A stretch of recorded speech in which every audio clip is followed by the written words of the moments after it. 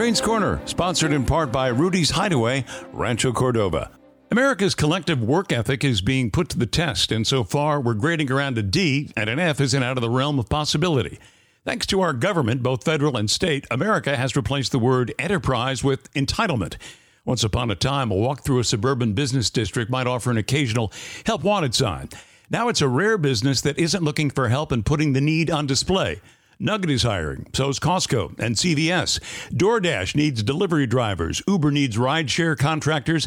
The airlines need pilots. Amazon claims it has jobs for those who have got used to working at home. The giant retailer says in some cases, they'll allow it.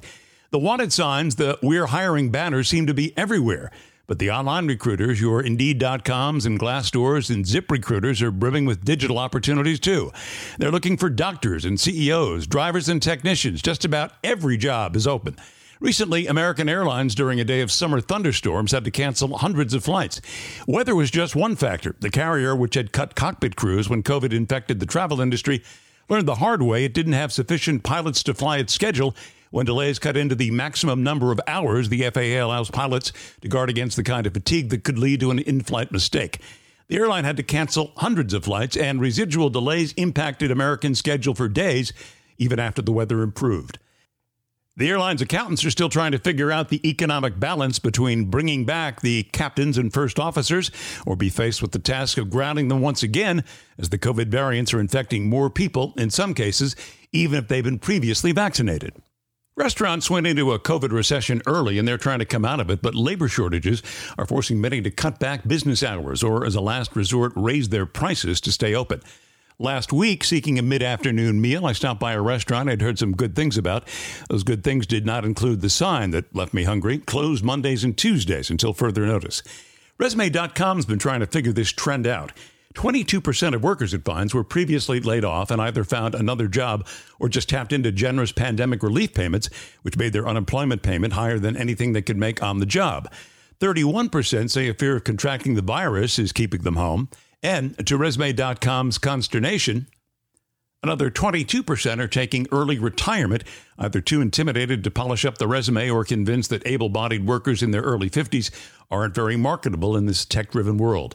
Others say childcare expenses and $4 a gallon gas are keeping them home. There are exceptions to the rule, but labor experts say millennials are having a midlife crisis well before midlife, checking out and pocketing pandemic relief money as they figure out their next move. Unless Washington cranks up the currency printers, the gravy train will go out of service September 4th. That's when federal dollars to support state pandemic relief payments will stop flowing. By Halloween or maybe Thanksgiving, the out-of-work but doing fine crowd will morph into the out-of-work and maybe out-of-options crowd. Even the 20% planning to open their own business might want to stock up on Rolaids. Between the worker shortage, the online shopping habits we've all acquired, and yes, the chance of another virus-related shutdown, any new small business will inherit big problems to start. The jobless rate, less than 4% pre-COVID, is about 5.5% now, but falling. That's about the same jobless rate as the Chinese report, even with a worker pool of nearly 1 billion people. COVID is the Energizer Bunny of pandemics. It's making a big comeback in the land of its birth. And too sick to work, a new shortage of factory workers is snagging supply lines and, well, do that holiday shopping early and replenish the toilet tissue. COVID has gone viral in every sense of the word. Now this. If you've got a craving for great seafood, prime rib, and convivial cocktails, you want to head to Rudy's Hideaway. You'll find it off Highway 50 in Hazel in Rancho Cordova. Rudy's has the best selection and the freshest seafood in town. Whole lobster, lobster tail, jumbo shrimp and crab, and for meat lovers, Rudy's has you covered with delicious slow-roasted prime rib. And to accompany your feast, a great selection of California wines, craft beers, and cocktails. Want to bring Rudy's fine seafood to your home or business? Ask about Rudy's on Wheels, our food truck that can make your next party or event, well, off the hook. And Rudy's is your one-stop for catering, a large or small crab feed. Rudy's Hideaway has offered the Sacramento region's best seafood for 40 years, and it's better than ever. Rudy's Hideaway Lobster House and Bar, 916-351-0606, 916-351-0606. Thanks for listening to Crane's Corner News and Comment. If you like our short messages, you'll love our full-length podcast, so be sure to subscribe, like, and give us a positive review. And thanks again for listening to Crane's Corner. I'm Ed Crane.